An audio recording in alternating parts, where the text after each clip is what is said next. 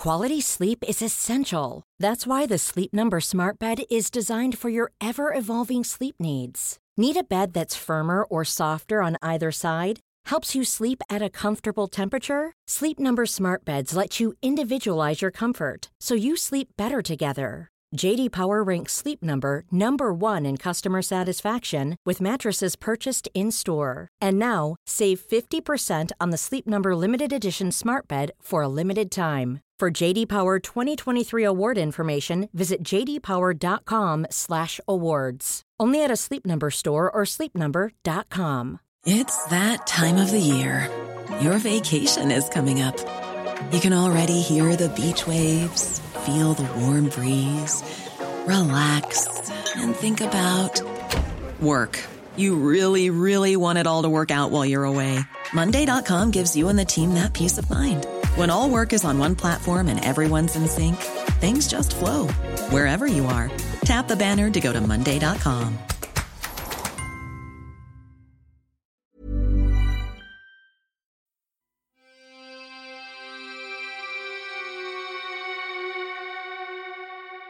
Welcome to Murder Mile, a true crime podcast and audio-guided walk featuring many of London's untold, unsolved and long-forgotten murders, all set within 1 square mile of the West End. Today's episode is about John Sweeney, a deeply deluded, dangerous and violent alcoholic whose jealousy, rage and hatred of women left a bloody trail of body parts across Europe. Murder Mile contains graphic descriptions of death which may offend, as well as realistic sounds, so that no matter where you listen to this podcast, you'll feel like you're actually there. My name is Michael. I am your tour guide. This is Murder Mile. Episode 23, Canal Killers. John Sweeney, Part 1.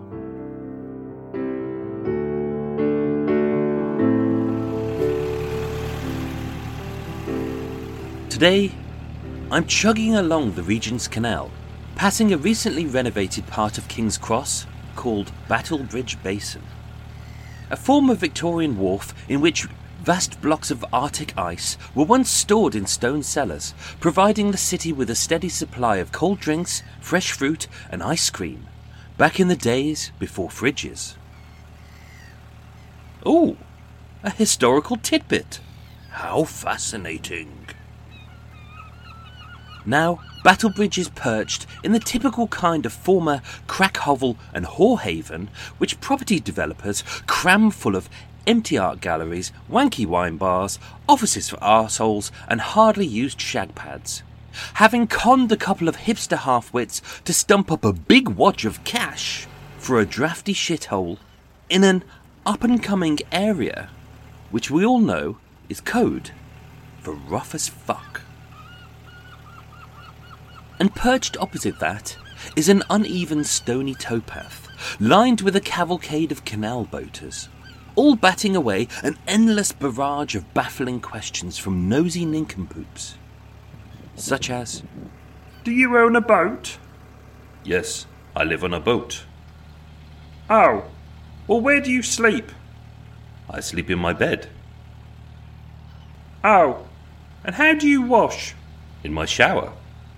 "And how do you cook?" "In my kitchen." "Drink?" "From a glass." "Stay warm?" "By the fire." All of which is topped off by a bonkers pile of dribbly mouthplop, such as, "So, what do you eat?" Only for the frustrated boater to want to reply, "Food! I eat food!"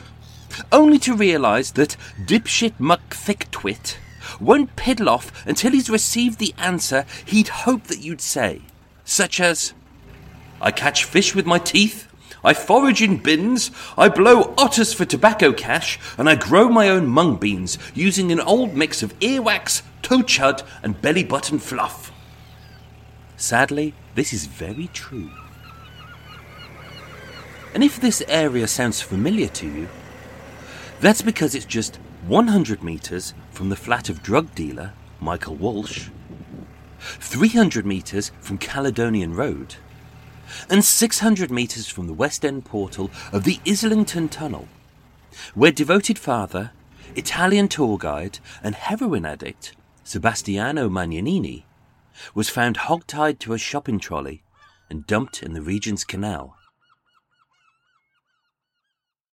And it was here, at Battlebridge Basin, on the 19th of February 2001, that in 6 separate bags, weighed down with house bricks, the 10 dismembered body parts of a woman were fished out of the canal. These hastily hacked-up remains, having belonged to the ex-girlfriend of a jealous, drunk and vengeful sadist, whose name was John Sweeney.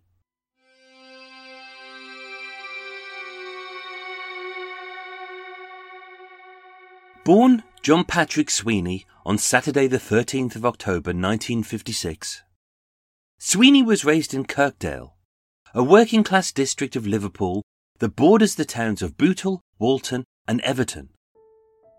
In an area when this prosperous city had shifted from being one of the busiest shipping ports, only to slide into economic decline and endemic poverty, and to end up full of crumbling Victorian terraces, pockmarked with the bomb craters of the World War II Blitz. Sweeney's upbringing was unremarkable and uneventful. And although the family was poor, Jack and Catherine, his parents, instilled into their son an Irish Catholic sense of morality, pride, hard work, and family values. And although life was tough, money was tight, and the future looked bleak, in 1950s Liverpool, a city packed full of working-class Irish families, Sweeney's childhood was normal. And as a bright boy from a good family with no qualifications, although he spoke with a stutter, for which the young boy was mercilessly bullied, Sweeney set about learning a trade, earning a wage, and seeing the world as a jobbing carpenter.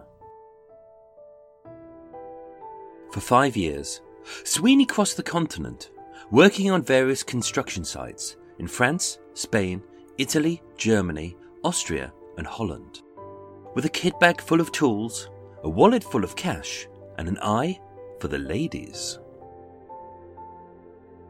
But it was here, during this blank spot in his history, that Sweeney's personality changed forever. Something had shifted, something had snapped, and something had broken. And what returned to England a few years later was a bitter, angry, and jealous man whose life was consumed by a passion for drink, a hunger for drugs, and a thirst for extreme violence. Aged 20, having returned to Liverpool, John Sweeney still looked like the boy who had left a few years earlier. With his curly red hair, dark blue eyes, a cheeky grin, and arched clown-like eyebrows. But now his hair was thinning, his eyes were bloodshot, his nose was bulbous, his cheeks were rosy, like those of a rampant alcoholic, and his almost angelic face, which always seemed to be smiling, cheery, and kind, belied a vicious temper and a sadistic rage, which bubbled beneath. Sweeney had come home to see his family, to settle down, and to find himself a wife. But this road to love would ultimately lead Sweeney down the path to violence, torture, dismemberment, and death.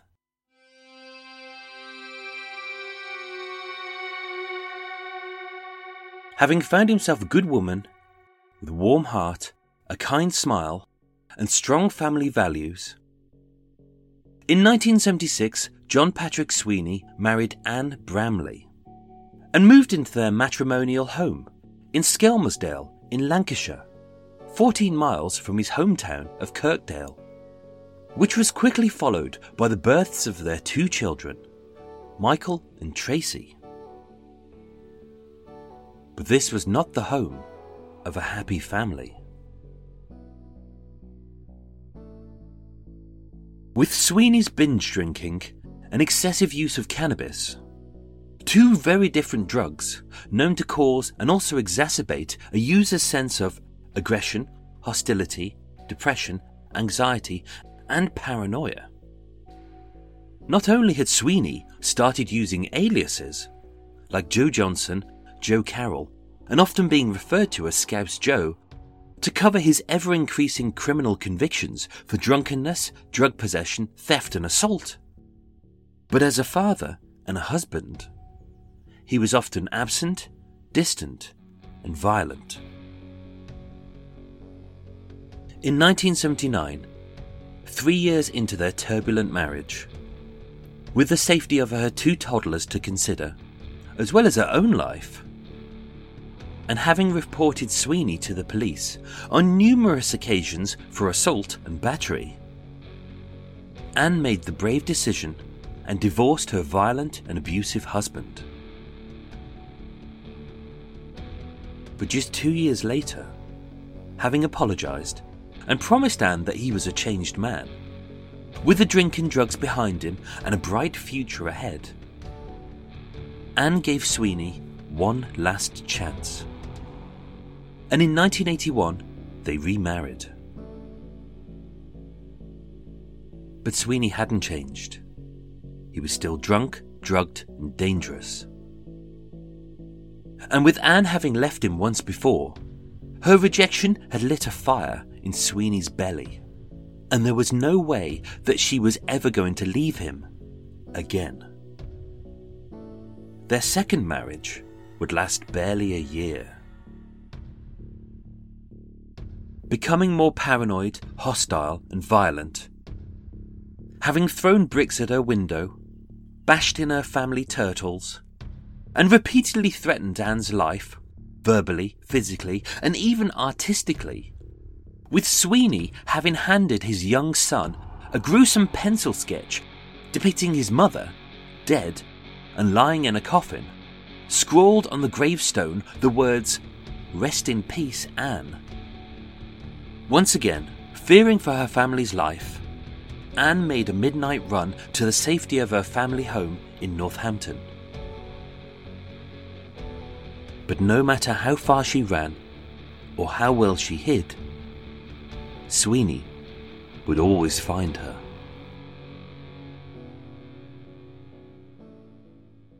In November 1982, having moved herself and her young children into a small cottage in Ormskirk, a small market town in West Lancashire, just 14 miles north of Liverpool, Anne thought she had found sanctuary. But her peace was shattered, as she had been followed here by Sweeney. That evening, as a cold wintry wind whipped over the hills, the moon shadowed by thick clouds, and a cold sharp frost crunching underfoot, Sweeney crept towards the family home. Through a crack in the curtains, he spied a single light on inside. But hearing no voices, no sounds, and no movement, he broke the lock on the back door, knowing no one was home. Inside lay the detritus of a family life he felt that he was denied by Anne. With food in the cupboards, toys on the floor, and photos on the mantelpiece, Sweeney slunk into the darkness of Anne's bedroom, opened the wardrobe, crept inside, and hid. And as he stood there, surrounded by the familiar sight of her clothes and the scent of her perfume, all of which reminded him of how she had rejected him, Sweeney lay in wait for his wife to return, a pickaxe in one hand, a claw hammer in the other.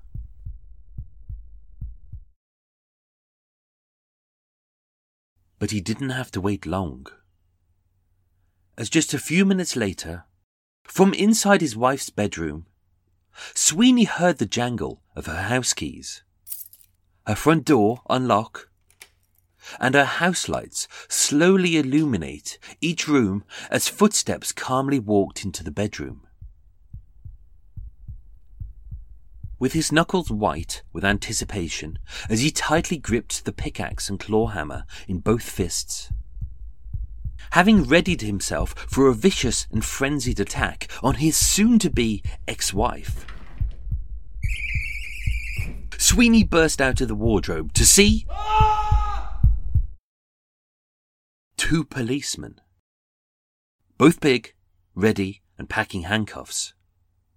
As Sweeney dropped his weapons, his stutter went into overdrive as he unleashed a volley of excuses about who he was, why he was there, and what on earth he was doing in the wardrobe with a pickaxe and a claw hammer. Thankfully, Anne and the kids, having spent a pleasant evening at their neighbour's house and heard the sounds of an intruder breaking in, assumed it was a burglar, called the police, and John Sweeney was arrested. But he wasn't charged with attempted murder or even attempted manslaughter.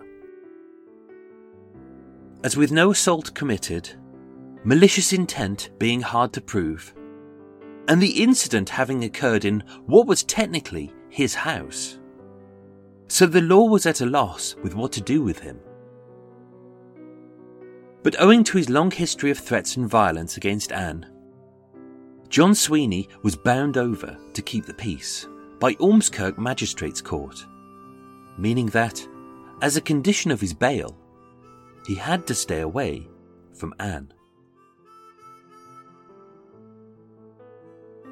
That same year, Sweeney started afresh and moved to London, where he remained for decades, only returning to Liverpool to see his mum. And although he and Anne often crossed paths, for the sake of the kids they remained on civil terms, until her death in 2001, when she lost a long battle with cancer. The same year, the 10 dismembered body parts, consisting of 2 arms, 2 legs and a woman's torso, wrapped in 6 separate bags and weighed down with house bricks, were submerged in Battlebridge Basin in the Regent's Canal. But the body in the canal was not Anne. Sweeney never made an attempt on Anne's life again. Maybe he never had the chance. Maybe he still loved her. Or maybe he knew it was wrong to deprive the kids of a loving mother. But with so much jealousy in his eyes, so much hatred in his heart, and so much anger in his bones, Sweeney, once again, went looking for love. And her name was Melissa Halstead.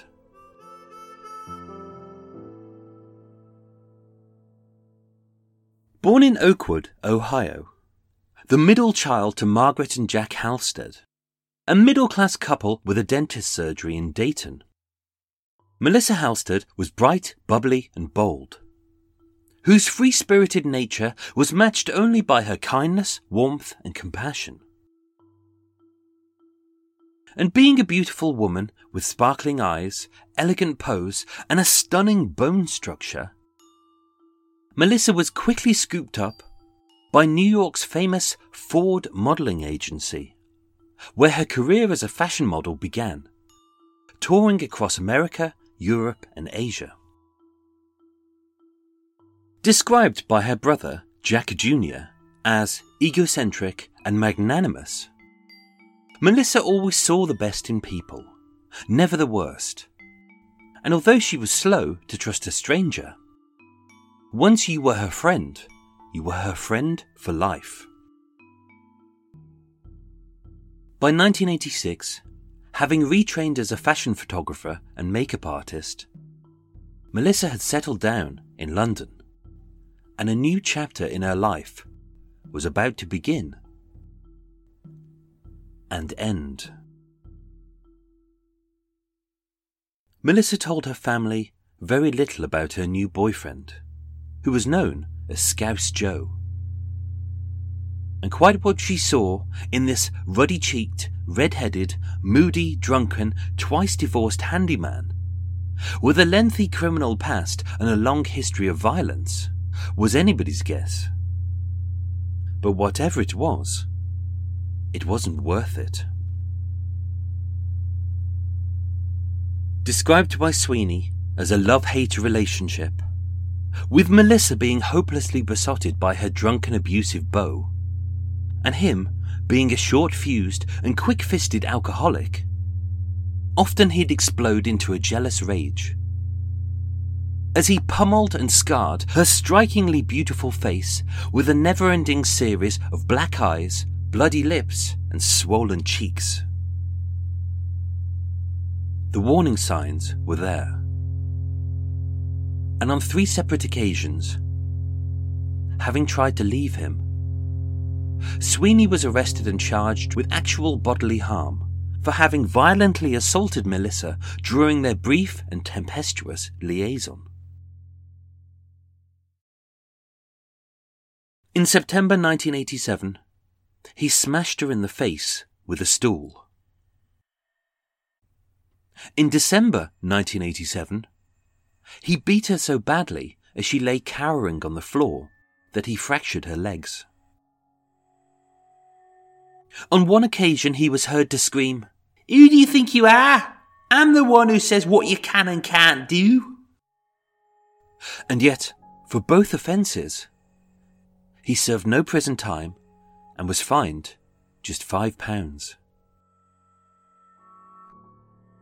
And in April 1988, having threatened Melissa with a knife, scaring her so badly that, in a haunting premonition of her grisly death, she remarked to her sister that, "If ever I go missing, it's John Sweeney who would have killed me." This time, Sweeney was bound over by the courts, as had happened previously with his ex-wife Anne, the condition being that he had to stay away from Melissa forever. In October 1988, in a mixed blessing by the British government, with Melissa having worked using an expired permit, she was deported from the United Kingdom and restarted her life again in Austria, France, Germany, Belgium and Holland, hundreds of miles away from Sweeney. But no matter how far she travelled, how well she hid, and how carefully she covered her tracks, each time she moved, Sweeney would find her. His anger fueled by drink, his paranoia stoked by spliffs, his jealousy fired up by her rejection, and the court's bail conditions invalid outside of the UK. Having stalked his supposedly deceitful girlfriend across 6 different European countries, on Tuesday the 1st of November 1988, Sweeney tracked Melissa to her new flat in the Austrian city of Vienna. Being drunk, drugged and deluded, having found it impossible to believe that the relationship's failure was his fault, and obsessed with the idea that Melissa had cheated on him, Sweeney broke in via the back door, bound and gagged her friend, and ransacked the flat as he trashed every cupboard, drawer and box file for evidence of her infidelity. Experience of his violent, jealous rages had taught Melissa well. She knew not to rile him, confront him, or even answer back. Instead, sensing that he needed time to cool off, she purchased him a ticket to Amsterdam, where he could smoke weed, drink beer, and chill.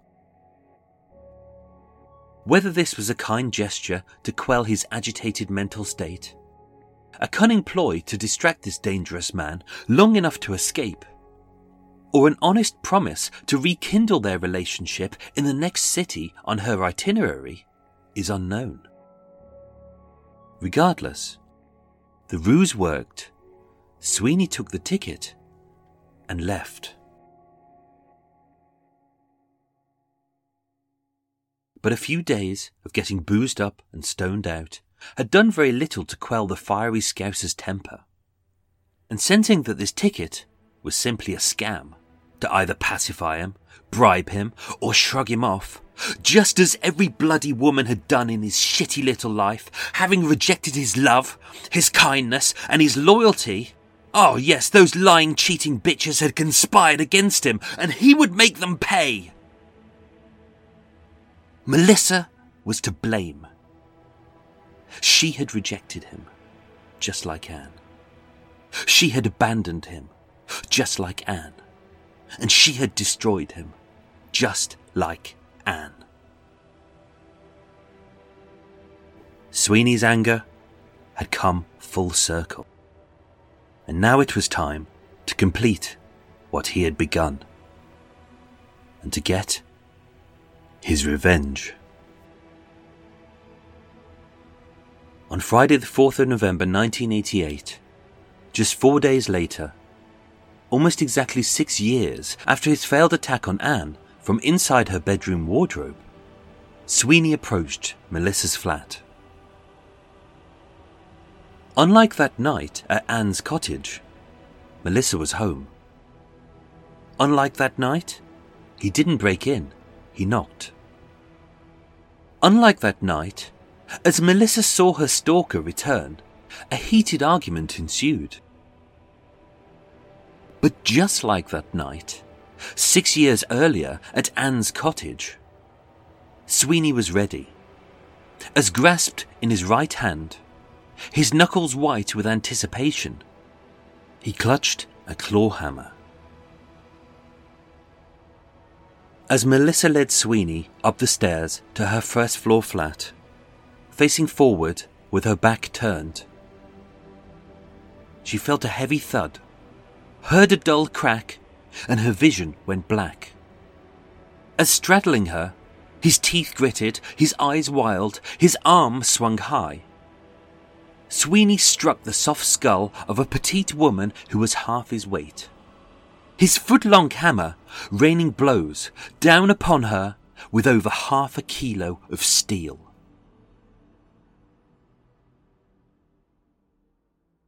Somehow, Melissa survived. From her hospital bed, having escaped with her life, and suffered nothing more than severe bruising and a fractured skull, Melissa later stated, "I only ever wanted to help him, but now I know he must have really hated me." Later that day, John Sweeney was arrested for the unprovoked attack on Melissa Halstead, which left the ex-model traumatized, in pain and disfigured. After 4 months in custody, having claimed that it wasn't a premeditated attack, but an emotional act between two lovers in the heat of passionate debate, Austrian authorities were unable to charge Sweeney with the attempted murder or even attempted manslaughter of Melissa. And once again, Sweeney was found guilty of the lesser charge of aggravated assault. He was sentenced to a 10-year deportation order and just 12 months in prison. His short sentence and early release, having been assured, after an impassioned plea to the judge, by the one person that he had almost killed, Melissa. Incredulous at her sister's forgiveness, from her hospital bed, of the man who had attempted to murder her, Chance O'Hara asked her sister if she had lost her frigging mind. But, being a kind, warm, and caring soul, who only saw the good in people, even those who were bad through and through, Melissa had believed Sweeney's cries, tears, begging, and his promise to leave her alone if she would get him out of prison. In March 1989. Having accepted his apology and his promise that he was a changed man, with the drink and drugs behind him and a bright future ahead. And, just like Anne, Melissa gave Sweeney one last chance. And having served just 6 months in prison, they rekindled their relationship. Barely a few months later, the footless, handless and headless corpse of 23-year-old Melissa Halstead would be found, hidden in a duffel bag, floating in a canal, having died at the hands of her evil, sadistic and jealous boyfriend. But Melissa was not the body which had been found at Battlebridge Basin in the Regent's Canal. That woman was still alive, and well, as she was yet to become the future ex-girlfriend of John Sweeney.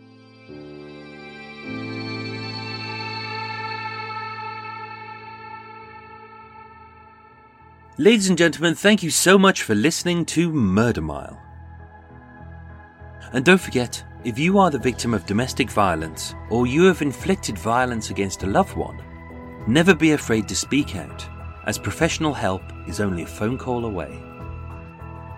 Murder Mile was researched, written and performed by myself, hello, with the main musical themes written and performed by Eric Stein and John Books of Cult with No Name. Next week's episode is the concluding part of Canal Killers, John Sweeney. Thank you for listening and sleep well.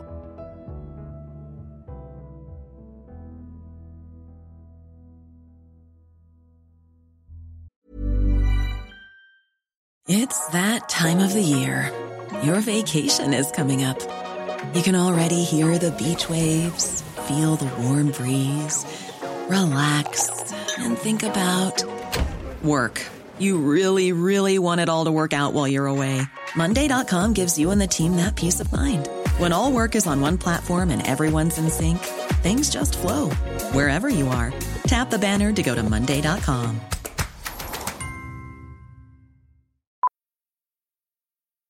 Millions of people have lost weight with personalized plans from Noom. Like Evan, who can't stand salads and still lost 50 pounds.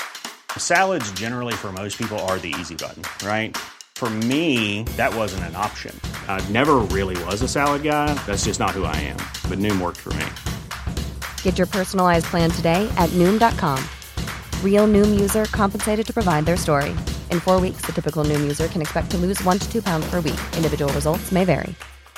If you thought the only way to get a more defined jawline with natural-looking results was through surgery, think again. Juvederm Volux XC is a non-surgical injectable gel filler that improves moderate to severe loss of jawline definition and can help you achieve natural-looking results with little downtime. Even better, this improved definition lasts up to 1 year with optimal treatment. No maintenance required. Improve jawline definition for a smooth, sculpted look with Juvederm Volux XC. For important safety information and to find a licensed specialist, visit Juvederm.com. That's Juvederm.com. Not for people with severe allergic reactions, allergies to lidocaine, or the proteins used in Juvederm. Common side effects include injection site redness, swelling, pain, tenderness, firmness, lumps, bumps, bruising, discoloration, or itching. There's a risk of unintentional injection into a blood vessel, which can cause vision abnormalities, blindness, stroke, temporary scabs, or scarring. Talk to a licensed specialist to find out if it's right for you.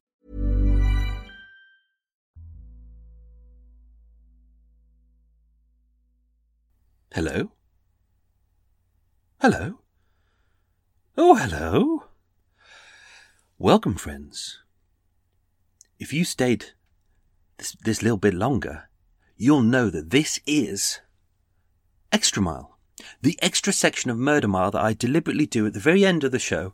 I leave a little space for those of you who want to know a little bit more about this episode. As always, it's entirely unscripted. This is just me. There's no sound effects, there's no music, no waffle. Oh, there is waffle. It's full of waffle. There's loads of mistakes. But it's entirely improvised. And what I do is I kind of give you an insight into maybe the case or interesting things that have been happening this week. So, instead of discussing the John Sweeney case, I'm going to discuss a lot of that next week because it is a two-parter. This week I wanted to introduce you to something very interesting and weird that happened to me this week. As many of you know, I run the Murder Mile walks. That's where the podcast started. I do a guided walk around Soho of various murder locations. Now, I knew about a case years ago called the murder of Ginger Ray. She was a prostitute in the 1940s, 1948, and she was murdered. I knew very little about the case. I was planning to put it on the walk. I didn't know enough information, so I didn't in the end. I thought, well, I don't know enough, and I need to keep the tour down under 2 hours. But obviously when I started the podcast, there were loads of cases that I knew about that I thought, well, now's the time to dive in. Now's the time to really dive in deep, go to the National Archives, pull out the original police files, try and speak to people who may be newer, visit the locations, try and get a good picture of the story. Now, if you've listened to the Murder Mile podcast, episodes 8 and 9 is the story of Ginger Ray. Now, any of you who've listened to that story, I think it's clear to see that I think I approached it thinking, murder of a prostitute, she's probably an alcoholic. If you listen to Dutch Leia, episode 4, alcoholic, very troubled upbringing, was a prostitute from the age of 12, didn't know anything different except prostitution, had loads of debts, had lots of enemies. And that's kind of, I think I approached it in quite an arrogant way. Or I won't say arrogant, I'll just say, maybe innocent, I don't know. Maybe I just didn't know enough about prostitutes to write a story about prostitutes. So the Dutch Leia story, it was a sad story. But with Ginger Ray, I approached it thinking, well, she's probably an alcoholic. She probably didn't want to be a prostitute. Ginger Ray, her life blew my mind. Absolutely did. She was a prostitute kind of by choice, really. She started in the 1920s when she was about 18. She was a prostitute for 23 years. She didn't really have much education. She was living in an area where women really couldn't, unless you were posh and educated, which is the same thing essentially in the class system of, the early 20th century. Unless you were educated, you were just going to get factory work, or you'd have to be married off, or become a chambermaid. Whereas she saw a way through. She was like, I'll become a prostitute. I'll do it 5 to 6 days a week. I'll only work for 2 or 3 hours. For those 2 or 3 hours, she would earn the equivalent of about 300 quid. And with that, she would socialise. She'd have loads of boyfriends. She'd have a really nice life. And she was really sweet. So her story was really interesting, and it's an unsolved murder case. What I did last Saturday was something I've never done before.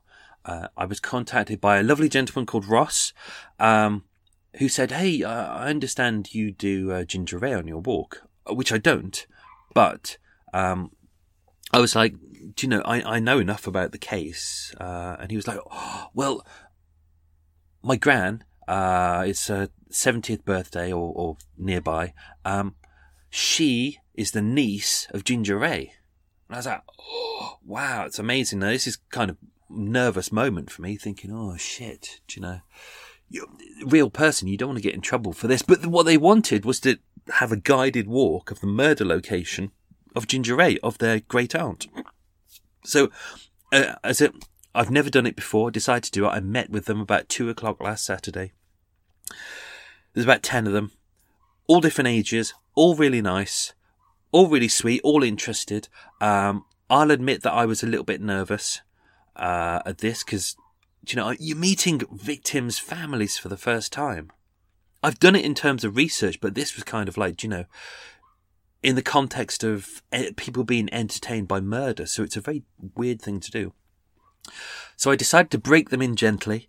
What I did was, for the first hour, I said, look, I'll take you on a guided tour of Soho, and I'll do some of the murder cases that I normally do on the tour. Like, I introduced them to British serial killer Dennis Nilsen. There's some nice locations that I take you to and show you about the life of Dennis Nilsen.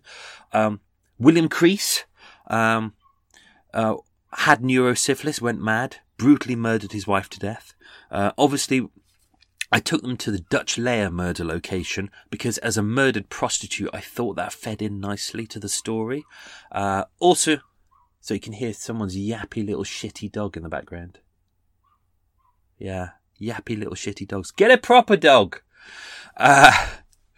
Medium-sized dog, a nice collie. I also took them to murder locations for Red Max and Roger Vernon, who were the pimps in Soho around the time of Ginger Ray's life and death. And also I introduced them to the story of the Blackout Ripper, who will be coming to very shortly. So I introduced them to interesting Soho stories, many of which involve the murder of prostitutes. And some of the details are quite graphic. So I broke them in that way.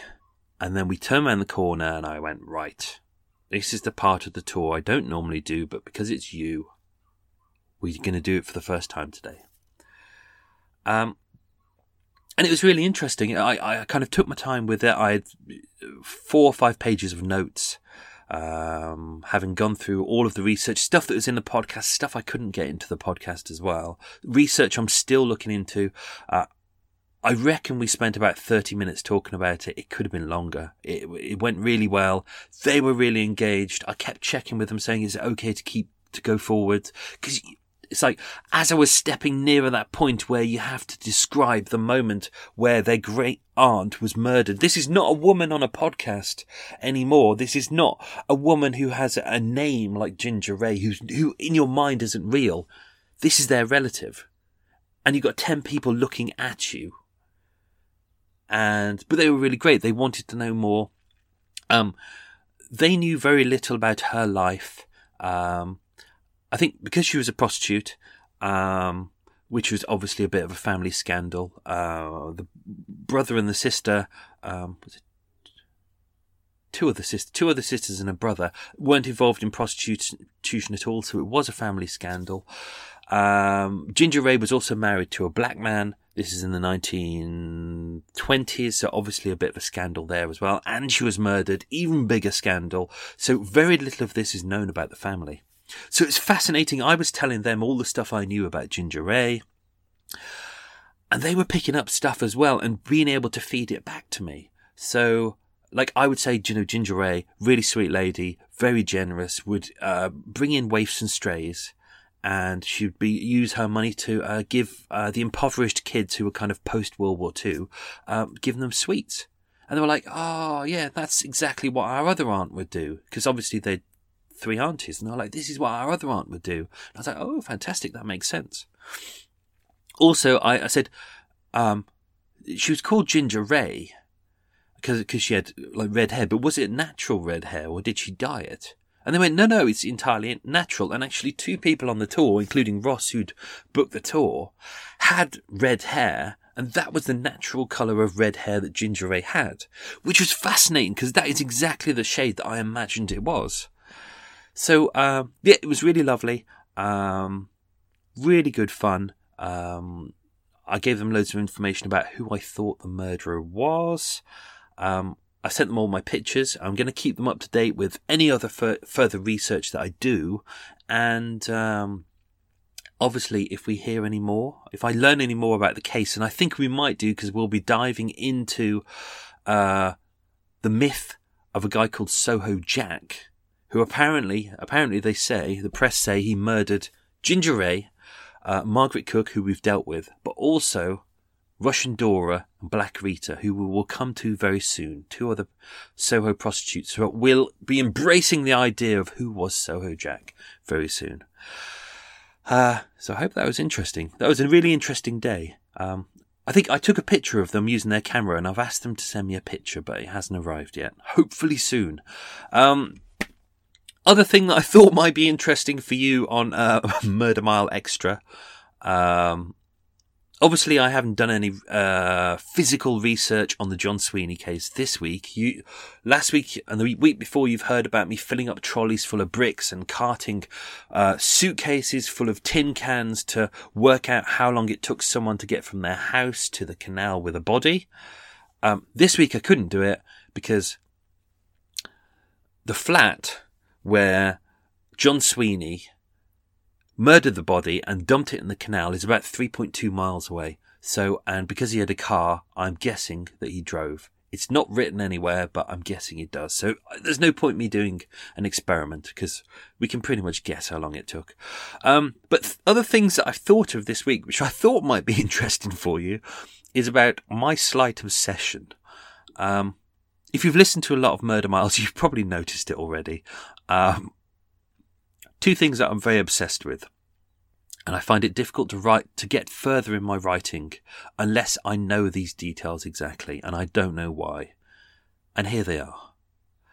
Whenever I state a date, if you notice in a newspaper, it will say 1st of November 1956. Yeah, I can't cope with that. I have to know what day it was. And I don't know why. I don't know why that makes a difference. But 1st November 1956, if it was a Tuesday, I would go, right, okay, I have to write Tuesday the 1st of November 1956. And I don't know why. Maybe, I think sometimes it does make a difference, especially in a city.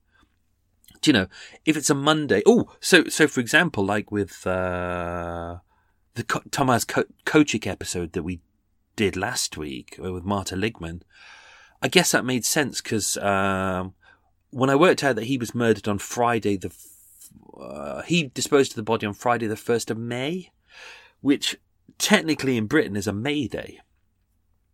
But when I checked the date, Friday the 1st of May... 1st of May was a Friday, which is not May Day, and that's not a bank holiday. So that means it was a regular day, the last day before the bank holiday, and as he was taking the body down Buckingham Road, obviously it was the last day, and commuters, it would have been busy, whereas if it was the bank holiday Monday, it would have been very quiet. Okay, that makes sense. That makes sense why I need to know the date. Okay. Another thing that I'm obsessed with slightly is giving you an accurate account of the weather. Very British thing. We love talking about the weather. But if you look at the Dennis Nielsen episode, when we're first introduced to Carl Stotter, I believe it was, could be. Yeah, Carl Stotter was the first one. As he's walking down the street, I tell you about how it was windy and there was a frost on the ground and it's quite cold. It's all accurate. It's like, I can't help it. What I do is I go and find accurate accounts of the weather for that day because I find it important. Do you know, like with this episode today when John Sweeney was approaching Anne's cottage in Ormskirk, I got the weather for that date at the time and heard that it was windy, as it always is in Ormskirk. My step-granddad and step-grandma used to live in Ormskirk. I've been there a couple of times, so I know it relatively well, and I know it's always bloody windy. It's always bloody windy because it's so bloody flat there. But also on that day, there was a frost on the ground, so I like adding that into the story. It makes it seem real. It really does. Another piece of research that I did today was to work out the average weight of a claw hammer in the 1980s and 90s. You may have noticed it in there that when John Sweeney attacked Melissa Halstead, I mentioned that it was around half a kilo of steel, which is about right. The average weight was about 460 grams in the 1980s and 90s. So it's accurate, even though it sounds like alliteration, like I'm just adding it in. It is actually all real. It's entirely all real. I try and get as real as I can, because sometimes it's those little details that bring you a new, fresher insight. Whew. So that was Murder Mile. That was Murder. That was the Extra Mile. I keep forgetting what it's called. So we will be back next week for the concluding part of the story of John Sweeney. And then after that, we will get into the life of the Blackout Ripper. Hope you enjoyed the Extra Mile, and tune in next week. Have a good day. Bye.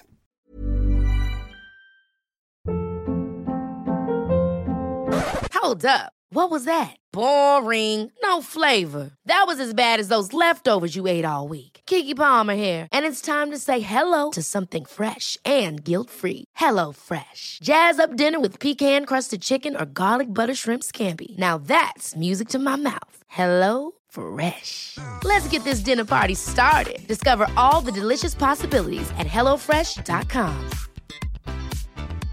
Even when we're on a budget, we still deserve nice things. Quince is a place to scoop up stunning high-end goods for 50 to 80% less than similar brands. They have buttery soft cashmere sweaters starting at $50, luxurious Italian leather bags, and so much more. Plus, Quince only works with factories that use safe, ethical, and responsible manufacturing. Get the high-end goods you'll love without the high price tag with Quince. Go to quince.com/style for free shipping and 365-day returns. If you're looking for plump lips that last, you need to know about Juvederm lip fillers. With Juvederm Volbella XC and Juvederm Ultra XC, your lip look, whether it's subtle or bold, can last up to 1 full year with optimal treatment and no additional maintenance. Find a licensed specialist and see if it's right for you at Juvederm.com today. That's JUVEDERM.com. Add fullness to lips in adults over 21 with Juvederm Volbella XC or Juvederm Ultra XC. Do not use if you have severe allergies or a history of severe allergic reactions, or if you're allergic to lidocaine or the proteins used in Juvederm. Tell your doctor if you have a history of scarring or taking medicines that decrease the body's immune response or that can prolong bleeding. Common side effects include injection site redness, swelling, pain, tenderness, firmness, lumps, bumps, bruising, discoloration, or itching. As with all fillers, there's a rare risk of unintentional injection into a blood vessel, which can cause vision abnormalities, blindness, stroke, temporary scabs, or scarring. For full, important safety information, visit Juvederm.com.